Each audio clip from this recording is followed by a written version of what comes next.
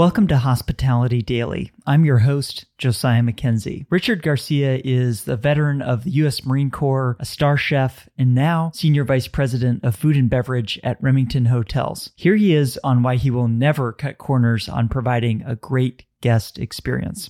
And the reality is we've got, and I do believe this, we got one shot, period. And if someone comes into my hotel, orders room service, and something is wrong, they're not doing it again. So for me, it's really about ensuring that every program we've created in the past 10 months ensures a experience the first time around, right? I mean, that's got to be key. That positive experience right now, with short staff, with supply chain issues, et cetera, just creates more of a challenge. But I can tell you that most of our competitors are still using that as the excuse. Well, sorry, we can't do that. We don't have the staff. That's something Remington is not doing and we won't do. If we don't have the staff, we'll, streamline our menus to ensure that what staff we do have will be able to execute properly. I would much rather streamline menus, but not necessarily take away from the guest experience than provide a negative experience. At the end of the day, experience matters, right? Bottom line, it just does. And more, I think today, maybe than pre-pandemic. And I think what I mean by that is not that pre-pandemic guest satisfaction, not really matter. But the reality was, I think we were all very comfortable, right? The industry was moving. It was a well-oiled machine. I think what the pandemic did for us was really kind of solidify that, frankly, experience does matter.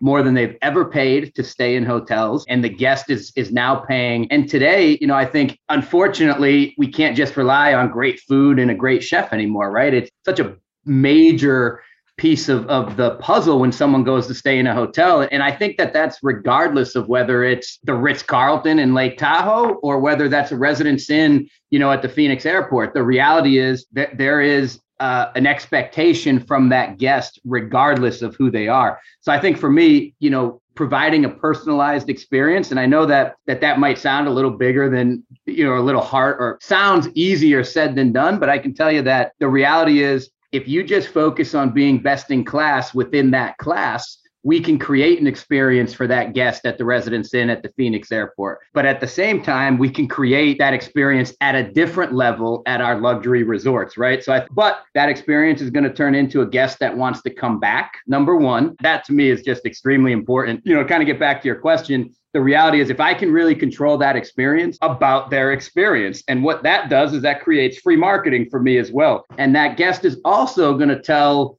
their friends, their family, and frankly, the world with social media today, the importance of ensuring that food and beverage is not taken for granted anymore is really what's helping us generate what we're seeing. Richard talked about making changes elsewhere, like on the menus, if needed, so that he never needs to cut corners on providing a great guest experience. Is this something that you need to do? And that's it. If you enjoyed this episode, please consider sharing it with a friend or colleague. If you have any feedback, I'd love to hear from you. You can email me editor@hospitalitydaily.com. Thanks for listening, and I'll see you next time.